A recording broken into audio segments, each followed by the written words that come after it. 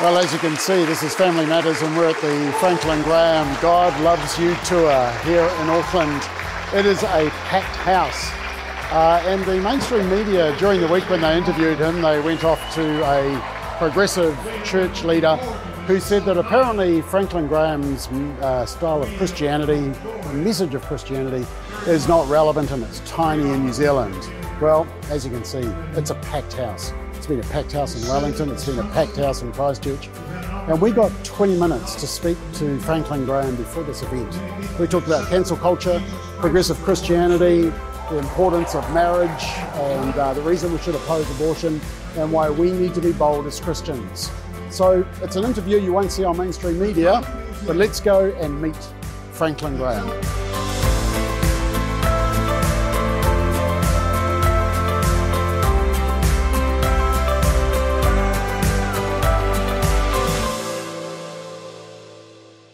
Reverend Graham, we really appreciate your time. Yeah. Your father was here about 50 years ago, in fact, when I was 6 years old. And as you've travelled around the world with your message, there have been attempts to cancel you. Do you think if your father, Reverend Billy Graham, was travelling around the world now, that they would be trying to cancel him as well? Oh, sure. He was. They tried to cancel him in England in I think it was 54. They didn't want him to come, and they were trying to stop him from coming. But it's just in England where we've had this, and we haven't had it other places. It's just a few people who make a lot of noise but don't represent the church as a whole. So have there been attempts to cancel you as you have travelled around apart from the UK, like in America? And no. So it's just been the UK? It's just been the UK, yeah. Mm. The Samaritan's Purse does an incredible job around the world. My question is, can we offer the love and compassion that the gospel wants us to, but also speak the biblical truth, which is an inconvenient biblical truth, talking about sin and hell and about grace and about love?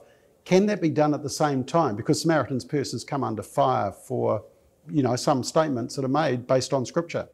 Well, first of all, God's Word is God's Word. And we don't change God's Word. I don't.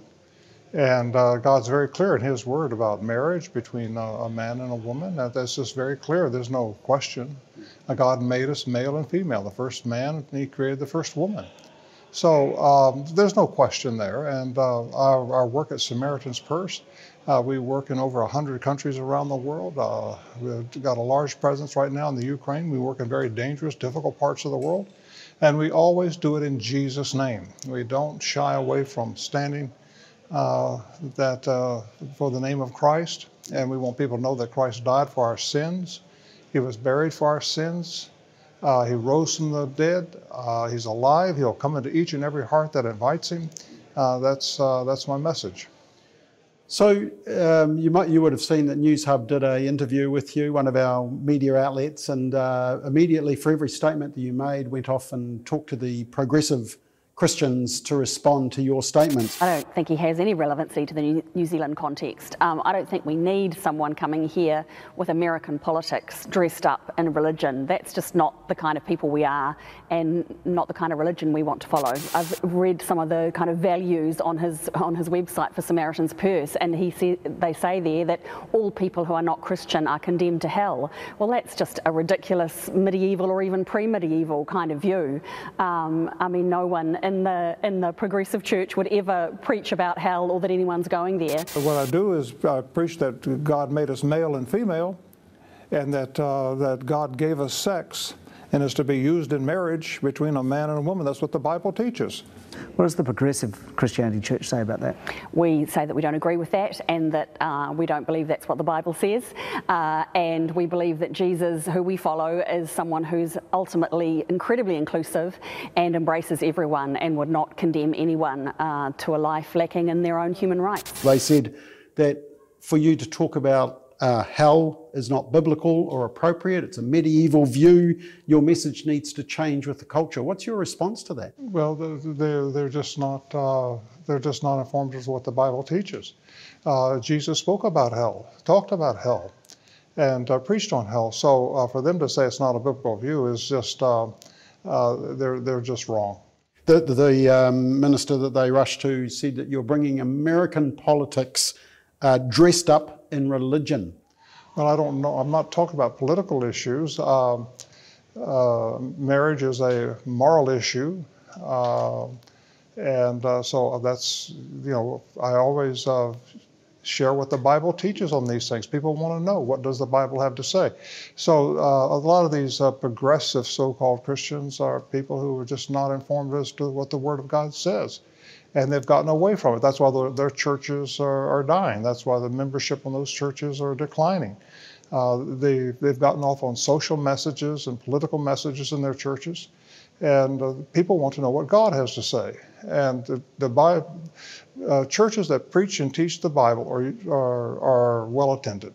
So the pushback is that Jesus is inclusive and that he wouldn't condemn anyone. Well, first of all, he is inclusive. When he died on the cross, he died on the cross for everyone. He shed his blood for the whole world. But we have to come to God his way. And that's through faith in his Son, turning from our sins and repenting and believing on the name of the Lord Jesus Christ. The Bible says we shall be saved. But we have to come to God through faith in Christ, and we have to turn from those sins. Repentance God demands repentance. And you can't be an adulterer and come to God and say, forgive me, and then still stay in adultery. No, you have to turn. You have to leave that adulterous relationship. And so if you come to Christ, you have to turn from your sins. So, the progressive leader said that your version of Christianity is very tiny in New Zealand, and yet you're about to speak to a full venue, and you've spoken to full venues in both Wellington and Christchurch. So it seems like there's still a hunger for that truth. There is, and this progressive leader, I'm not sure how many people attend whatever church she represents, but there's a full house here tonight. And yes, not only is there hunger, but people want to know what God has to say. People are hungry for that. They're not hungry for Franklin Graham. They want to know what God has to say. And I would encourage these progressive pastors and leaders and so forth, is to go back to the Word of God and teach the Word of God. There may be people in the audience who are part of the LGBT community. They may have had an abortion, or they support abortion. They may be transgender. They may be committing adultery right now. What's your message to them? Well, first of all, they're welcome. And if they're here, I'm glad they're here. I want them to know that God loves them. And God created us and made us. And he is willing to forgive us if we're willing to repent, turn from our sins, and believe on the name of his Son, Jesus Christ. Invite Christ to come into our heart, to take control of our life. And he'll do that for each and every one of us. We're all sinners. I'm a sinner. And so we all need God's forgiveness. We all need God's grace. And if we just come to his Son, Jesus Christ, by faith, then God will forgive us and cleanse us. You've been criticised for statements you've made about the Islam faith as well. What's your message to Muslims? Well, first of all, I work in Muslim countries. We work in numerous countries around the world that are Muslim. We love the Muslims and care for the Muslims. I don't believe that Islam can save a person. They believe that, but I don't, and the Christian faith doesn't. So they believe in their faith, and we believe in ours. But just because we disagree doesn't mean I'm opposed to them or I'm against them. I'm not against them. I love them, care for them, and I want them to know the truth. And the truth is Jesus Christ died for Muslims, and he died for the sins of all mankind. He died for the world, everybody. And so I think it's very important that the Muslims know. So if Muslims are here tonight, they're welcome. I'd be thrilled to have them here. One of the criticisms or the introductions of you was that you were a Trump supporter, which in the mainstream media in New Zealand is, sin of all sins. There's an interesting dichotomy here, because on one hand you say that you don't like the way he communicates, the way he tweets, for example, but you also support his policies, or you supported his policies.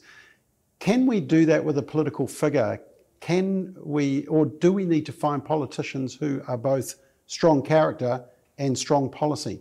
Well, it'd be nice to find politicians with strong policy and strong character, but they're very far and few between. Donald Trump was not a politician, and he was a business guy. And he used business principles when he came into the White House, and we had the best economy we'd had in 70 years. We were oil independent during those 4 years. I mean, he did a lot of good things for the United States of America. He lowered taxes. Again, I don't agree with a lot of the statements he made and the way he would belittle people. I didn't agree with that. Don't support that at all. But his policies were good for our nation. And then you have the current president, who perhaps you could put in the other category, which is that we can appreciate his personality. Perhaps he feels like our uncle, but his policies are causing huge grief. Very pro-abortion, pro the LGBT. So that's kind of the other end of the scale. But it's hurt our economy. His policies have just wrecked our economy. And so we are inflation. We haven't had inflation for close to 40 plus years, and now we have inflation in our country. We have the supply chain problem. I think if he'd been president, that would have been fixed a long time ago. He would have put the right people in. Our borders are broken. There's a lot of problems that our nation is facing right now because of the policies of President Biden. It's becoming more and more difficult to live a Christian culture or live as a Christian in our culture at the moment. It can be hostile out there. People are losing their jobs. They're losing friends on social media. The media is going after them, as you've experienced with some media even in your visit to New Zealand. What's your word of encouragement to Christians who know that if they speak up about their faith, well, you speak up. I think it's important that Christians speak up and be heard in society. Society needs to have the Christian voice.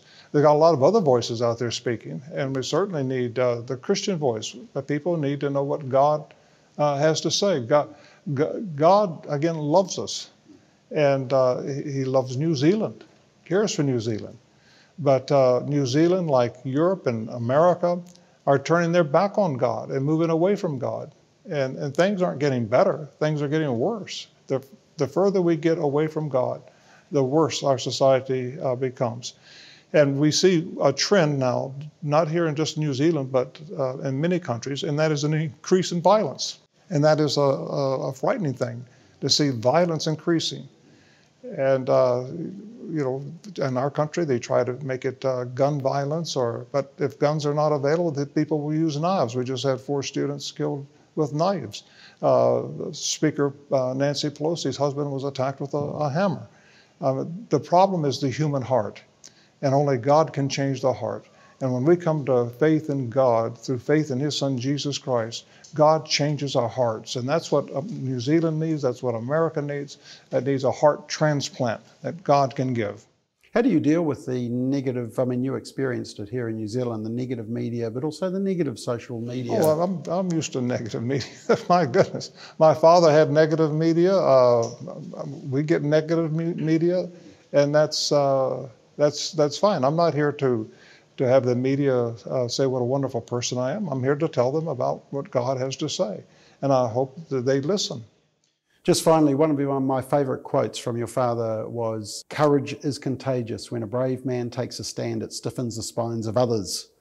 Does that still apply? Is that what you're trying to do? No, but I think for us coming, preaching the gospel and giving an invitation and seeing people get up out of their seats and come forward to receive Christ, I think for other pastors, I think for churches, I think is an encouragement to them to see that the gospel still works. The Apostle Paul said, "I'm not ashamed of the gospel, for it's the power of God unto salvation to everyone who believes." And I believe that is true today. The gospel has power. The fact that God loves us, He created us, but we've been lost to sin. And He sent His Son to take our sin. When Jesus Christ went to the cross and died on that cross and shed His blood on that cross, He shed it for the entire world. And if we're willing to believe that and accept that by faith and invite Him to come into our hearts and to our lives, God will forgive our sins. And that's the message that is needed in every generation. New Zealand needs this message today more than it's ever needed it. And I just am glad to be here, and the churches have been so responsive. We've had a few progressive churches that have spoke out against us, but we have, I think, it's like 530 churches, I think, in this area that are supporting. We've got a lot of church support.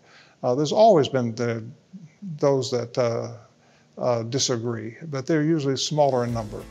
Well, you have a massive crowd out there waiting to hear the gospel, and they need to hear it. So thank you for your time, and thank you for being in New Zealand. Thank you.